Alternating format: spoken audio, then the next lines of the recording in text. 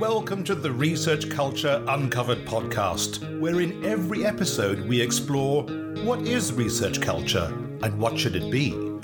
You'll hear thoughts and opinions from a range of contributors to help you change research culture into what you want it to be. Hi, it's Emma, and as a quick introduction, I lead the Researcher Development and Culture team at the University of Leeds. In my podcast episodes, I'm focusing on research leadership in research culture, sharing things we're trying here at Leeds, and also examples from across the sector. So in today's episode, I'm going back to my double act with Ruth Winden, our Careers with Research consultant. And what we're going to be focusing on today is an area that Ruth is really passionate about. It's about cohort-based programs for career development, something she has huge amounts of experience in, has worked in this area for many years, and is now bringing this approach to our researchers at Leeds. So Ruth, do you just want to give a quick introduction to yourself and say hello? Yeah, hello, my name is Ruth Winden, and I'm a very passionate and enthusiastic researcher developer, and I joined the University of Leeds 3 years ago, and I brought the group-based coaching approach to researcher development, and I'm here with Emma today because I can see some very clear benefits, but I also want to be absolutely open about some disadvantages of using that approach so that you, as our colleagues in the field, can decide whether this is something you want to give a go. And I think it's fair to say we've been testing things over the last couple of years with the pandemic and a switch to online and then into in person. We're still learning ourselves. So what I actually asked Ruth to do was give me a list of the main benefits that she sees and also some of those disadvantages so that you can learn from our experience and also perhaps point us in the right direction if you know of something that's working in your areas that we haven't picked up on. And I think the easiest way for us to tackle this is to go through each one in order and allow Ruth to give us a bit more insight into her views on it, why she thinks it's a good idea, why she thinks it's working for our researchers, and also how this could be implemented more widely in other institutions. So I'm going to kick off with a really easy one, Ruth, which is around the engagement, that personal engagement of researchers. And this is something that you highlighted as a key approach to the programs that we're trying to build. So what is it that makes the engagement of these programs such a benefit? So when I start group coaching programs at the University of Leeds and I get the group together for the first time, often that's between 10 and 12 people, and they come through the door and we agree that we will be how are we working together, and I set some rules and there's this confidentiality piece so we can develop that trust in each other, and they start looking around and they realize I'm not the only one in this situation.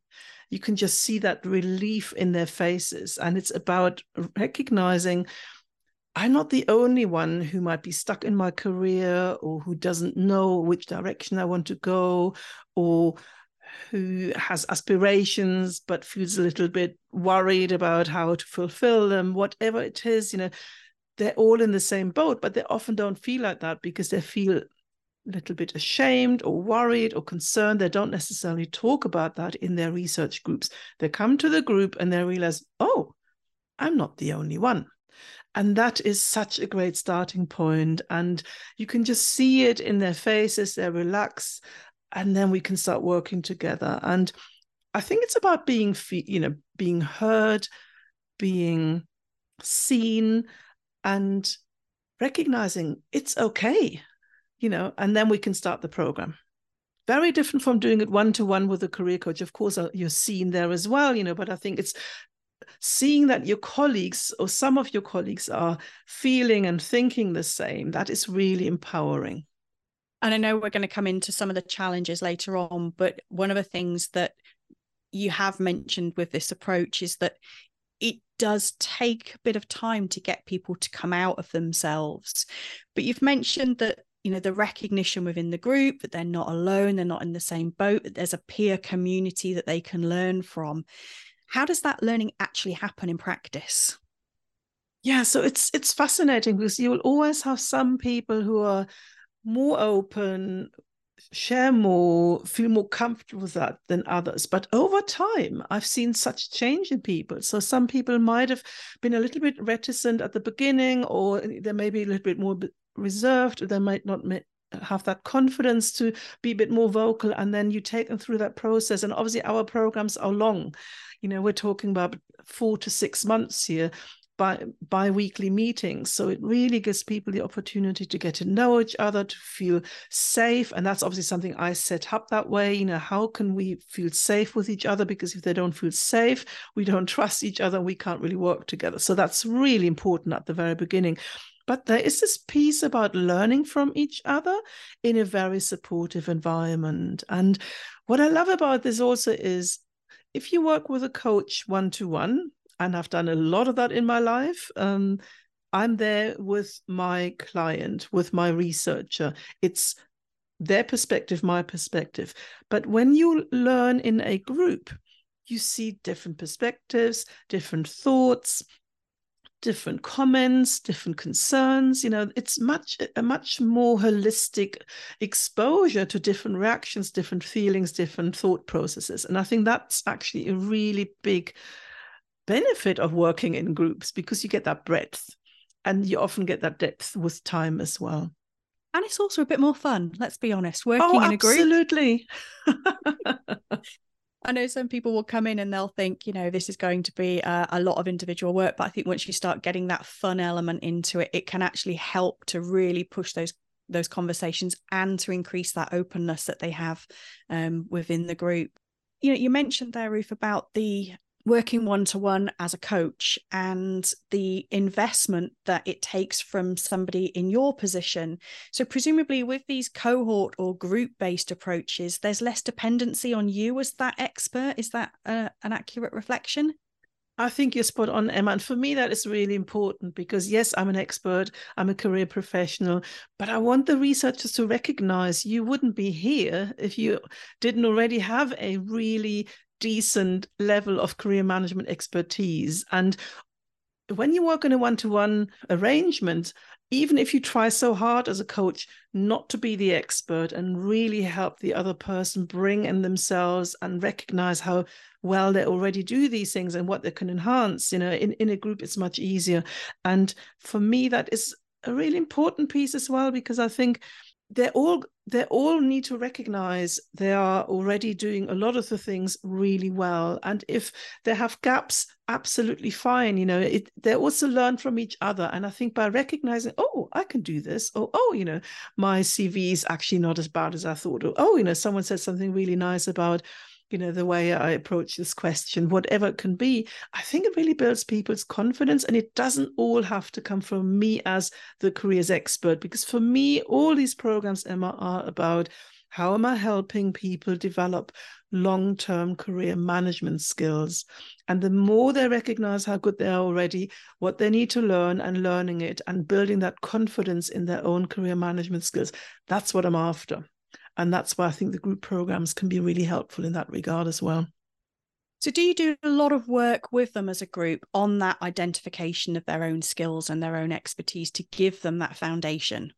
Absolutely. So when I work with a group of, let's 10 or 12, yes, it's a group, but there are also still 10 or 12 individuals in there. And that is a challenge for the facilitator and the coach. You have that group and you have the group dynamics, but you also have the individuals. And in a way, what we've done at Leeds is, we offer actually both, don't we? So we have that group as the main focus, but everyone also gets 2 hours of one-to-one career coaching with me in addition. And that's important to me, because sometimes people have things that are better discussed in a one-to-one relationship in a situation like that. Or, they might be a little bit shy about if there's something very sensitive, or if they don't really feel there's, there could be some personal issues they don't want to necessarily discuss in the group, or they just need very clear, okay, let's go through your new LinkedIn profile and let's just work through it, and here are a few pointers. So there are different parts of adding a little bit of one-to-one career coaching,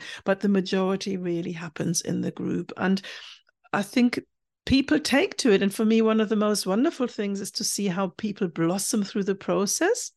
So some of the most quiet people have negotiated the most incredibly impressive job opportunities with an employer. And they've said that to me at the end. My word, what I've learned here is I've gained so much in confidence. And if there's one thing that everyone gains on these programs, it's that confidence. And I think it does come from having also, the appreciation from others, benchmarking themselves to some extent. I'm not a fan of comparing because we always compare ourselves in a negative way, but the benchmarking and all realizing I'm actually doing quite well here, better than I thought. Let's go for it. That gives them the confidence. So when you joined us, we'd already been running Career Architect, which is the program that you developed for us when you were working with us as a consultant. And you've already mentioned that one is 6 months in duration. And since then, we've introduced, I say we, Ruth has introduced our Career Accelerator, which is a shortened down version of Career Architect, which runs for 3 months.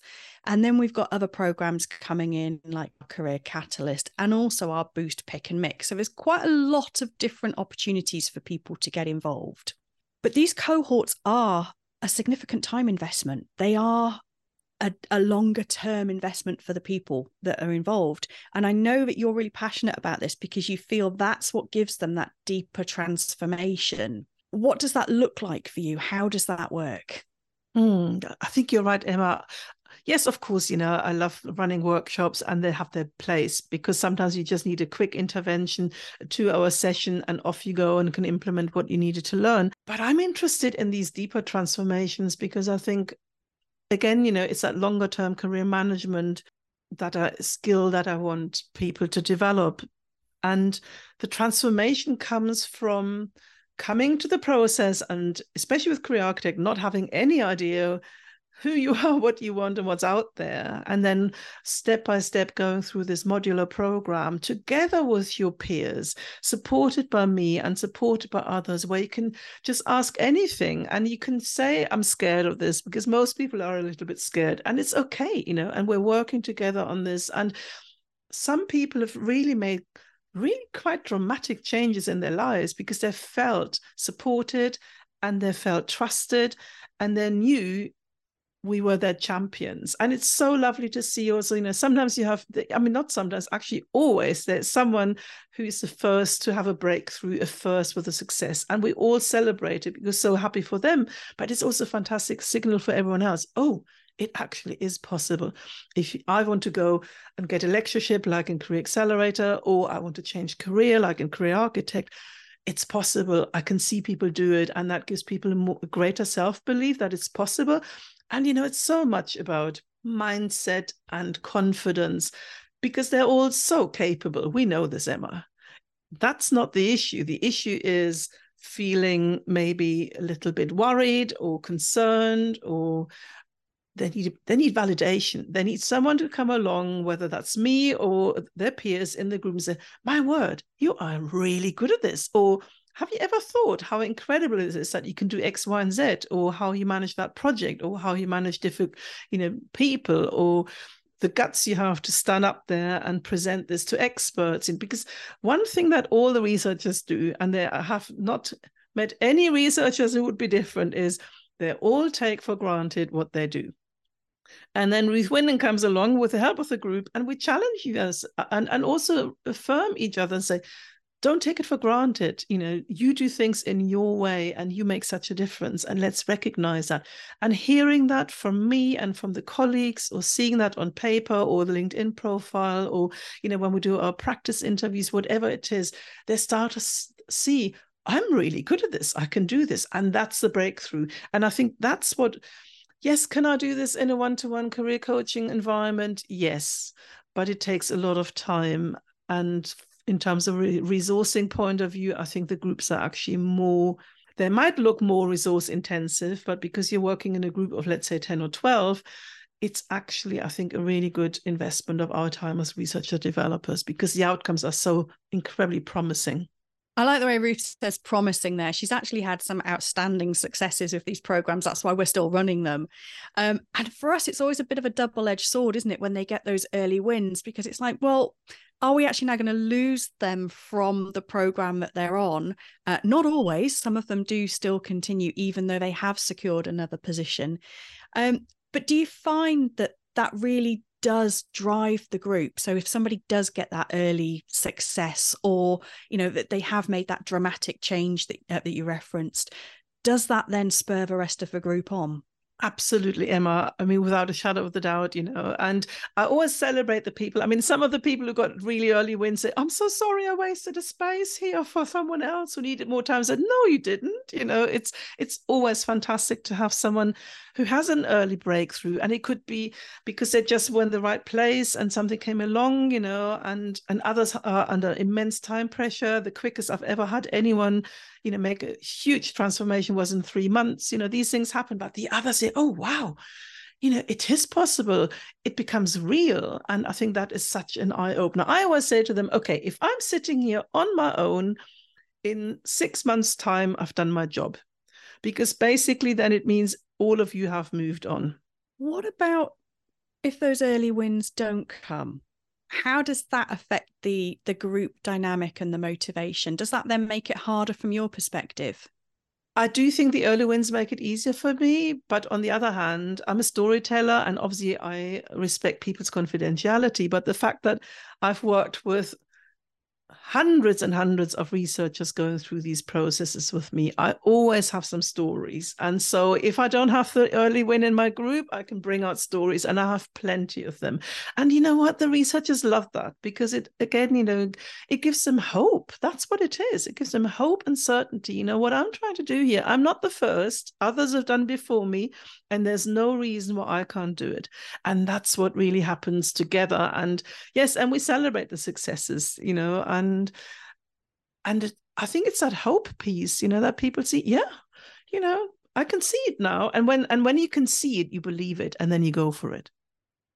And she is a great storyteller. There are lots of stories, and there's lots of successes to draw on. And it's not something that finishes at the end of the program, is it, Ruth? I know you work really hard to keep those connections going, those networks growing. Why is that an important part of the programs? It's interesting, isn't it? Because I think people really connect with their group members because they go through quite a lot. You know, we have laughs, we have giggles, but we also have tears. We have sometimes huge disappointment, and the group is there to support people. Let's say someone finds their dream job and I just don't get that job offer at the end. It's so disappointing, but you know, the group holds them and supports them. And that's a really important part of doing these transitions, because these transitions can be very lonely otherwise, but they have the group and they have me, and we become quite close, obviously not too close, but close enough to give each other that support. And so the other thing is the ethos. I have always run these groups in terms of, okay, let's help each other, but also there have been people before you who've been in a similar situation. So we've built over the years now, it's 10 years now, isn't it, Emma, with Career Architect? We have an incredibly committed alumni group of career architect people. And some of them still email me, and some of them I still see on LinkedIn and say, Ruth, you would be so proud I negotiated a great offer, or whatever it could be. And it's always been that people have felt so grateful to the university for having had that opportunity. They want to give something back.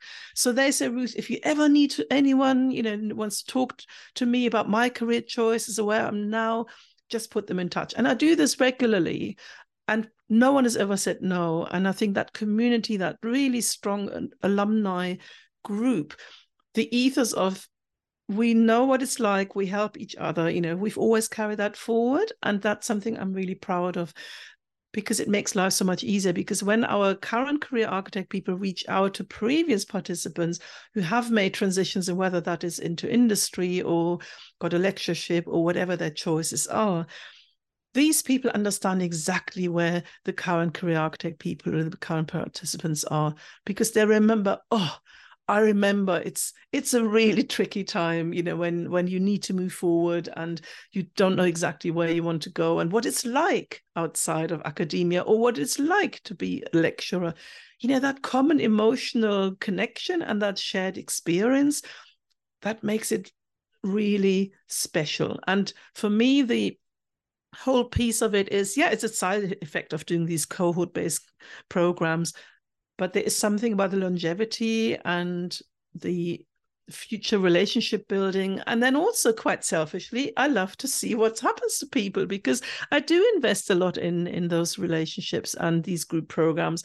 It does take a lot out of you as a facilitator, because you're very invested. I don't think you can really do it without being invested. You get to know people so well when you work with them over 6 months.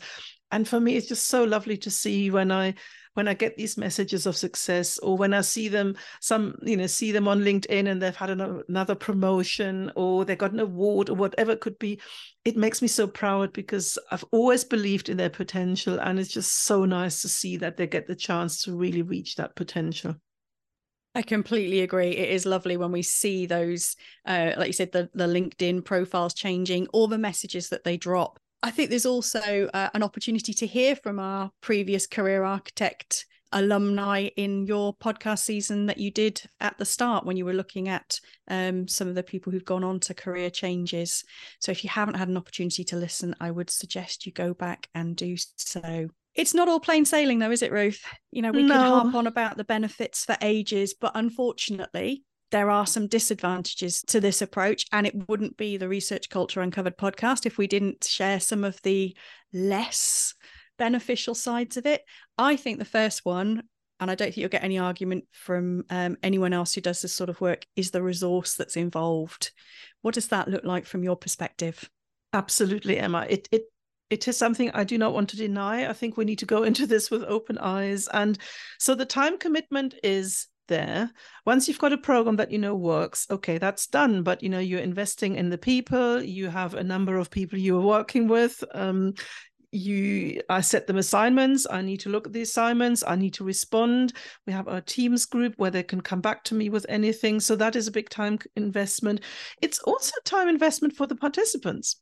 And not for everyone. It is right. When I do my briefings and my advertising the next cohort, I must sound so horrible, because I keep mentioning to people, I expect full commitment. I expect a lot, and you'll get a lot out of it. And I mean it, and I'm very strict on these things. I do not want people to come along and just, oh yeah, I'll give it a go. And if I don't like it, I'm out. That's not good for the group. So you always have to think about what is important for the group.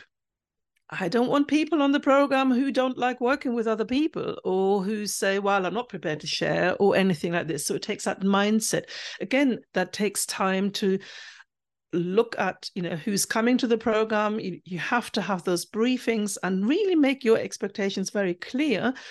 You need to have these application forms. You read them all. They do a lot of work before they come even onto the program, because I set the bar high, because I only want people on the program who are really committed.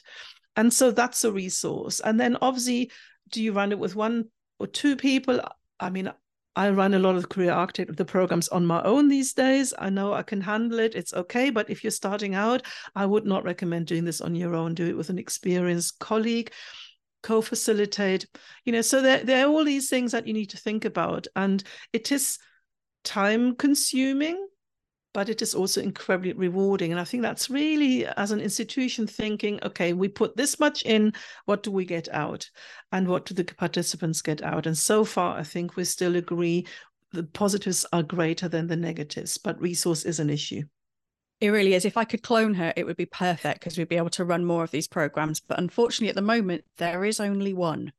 You've also mentioned there, Ruth, about that fairness to the group, and that, we do have people who drop out. They do come onto Career Architect or Career Accelerator thinking that this is going to be the program for them. And then for whatever reason, they either disengage from the program or they drop out. So this group-based approach isn't for everyone, is it? So how do you tackle that? It's interesting. Until the pandemic, I was so proud I had 100% completion rate. And I think it's because people were so invested. It might have also been because I was so upfront about, look, this is what it takes. And I need to be honest with you. And if you're prepared to do X, Y, Z, then please come onto the program. Since the pandemic, I don't know exactly what has changed, but I had more dropouts. But we see that across research or development offerings. I think something has shifted. But for me, the most important thing is that people are willing to come in and share. Obviously, it all starts with setting clear boundaries and rules. So I spent a lot of time at the beginning, coming from a group facilitation background, in setting a really ideal atmosphere. People can feel safe. They don't have to share if they don't want to share, but, sort of setting expectations and building that trust with each other. Once we've got that in place, people do share, sometimes really surprisingly much, honestly, and which is wonderful. But if people are not really interested in working on this together with others, if they don't share, or if they're not prepared to give feedback, I think it's really hard to do. So there is some work that we as facilitators need to do up front so that we don't bring in the wrong people. Because, for instance, one of the reasons with Career Architect, for instance, why we're so keen on saying, okay, if you have a fellowship application or that an academic career path is right for you, this is not the program for you. We want people who are unclear what they want to do and they're open-minded and they want to explore. Because can you imagine, suddenly you have a group where it's mixed and some people want to stay in academia and others don't. That's actually emotionally quite difficult, because people do feel vulnerable to admit, I'm at this point now where I want to look at new career opportunities and taking my wonderful researcher background into new areas. If you're surrounded by people saying, well, I want to stay in academia because that's really my career path, and I don't understand how on earth you even want to leave, or, think of leaving, that is not a good environment for the group and for individuals to feel safe. So there is quite a bit of making sure the right people with the right mindset and the openness. And I'm human. I understand, some people go on holiday over 6 months. Of course they do, or they get ill, or they have another meeting that can't cancel, or whatever it is. Things get in the way. Of course that happens. But in general, I need to have a commitment to say, this is important to me. I'm willing to give this 2 or 3 hours a week. And what people then say to me is they actually really like the fact that it's so long, because they said it's always there at the background. I'm always in this open space, being focused on my career and thinking about things and taking it slowly, step by step, because career transitions do take a long time. And having that space around you that is supportive over that length of time does make a lot of sense, because it's really it's almost like, the environment, the safe space to take you through that transition that can at stages or at points really be quite tumultuous for some people. And for others, it's plain sailing. You never know what happens. And I suppose, in addition to the participants that you've got, there's also, the role that you play as the facilitator. Now, you have a coaching background, and I know that you draw on that extensively in these programs. But this is something that you need to have that level of experience and confidence as someone who can deliver the program. Is that a fair analysis? Yeah, Emma, I think it is fair, because now we're getting into group dynamics. If you're working with a group of 8 or 10 or 12, it's not only the whole group, it's also relationships between them, and what can go wrong or what can go right, or how do you deal with conflict? These are things that, you don't have that in a one-to-one career coaching situation, but in a group you do. And I would always encourage people to work with an experienced facilitator, coach, do together and learn. I mean, we all start somewhere. I started learning. I learned it 15 years ago. It's something I really enjoy doing. Am I perfect? No. Am I making mistakes? Yes. That is part of our journeys. But I have the confidence to go in and to think I can deal with whatever people throw at me. So, and having that confidence built over years, that's the outcome of it. But I would not say to people, oh, do it if you have no experience of it, because I think it puts a lot of pressure on you. But I would always say, work with someone who has more experience, do it together. Then you can also debrief in confidence, or get some supervision, get some support in. But I personally think it's one of the nicest and most engaging ways, because you can see people unfold in a way that in one-to-one you don't necessarily see. And it's also really lovely to see the energy of the group. And you know what? Every single group I've worked with over these years, and there have been many of them, everyone is completely different.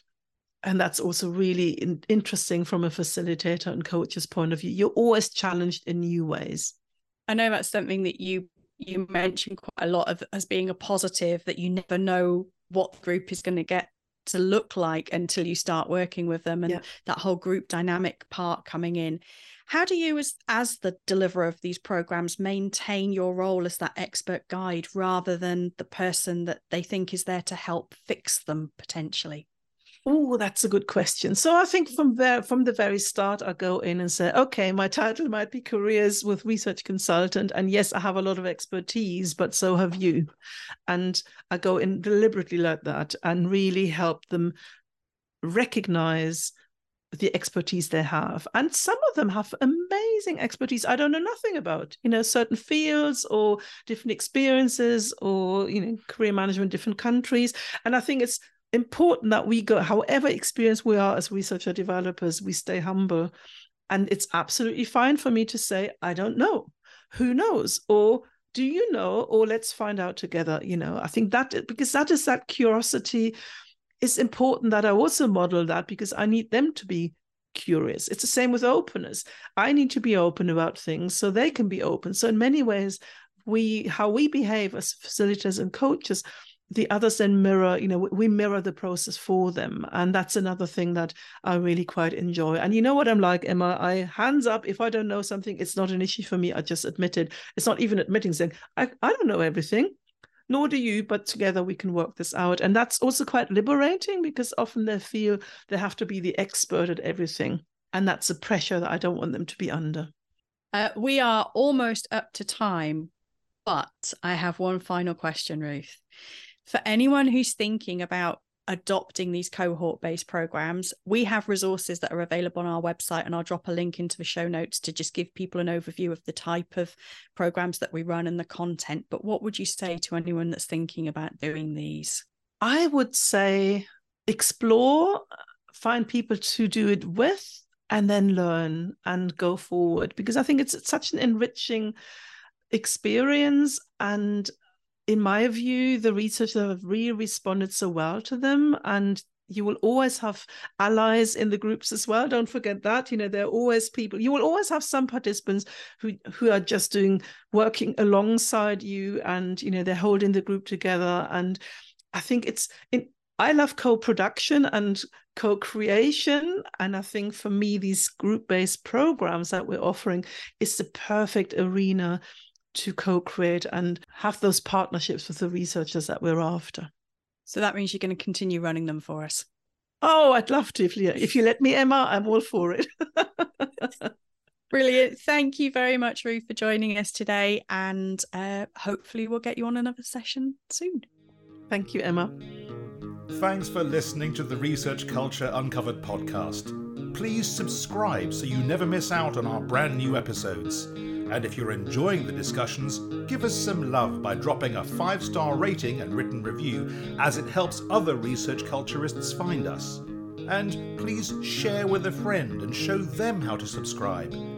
Thanks for listening, and here's to you and your research culture.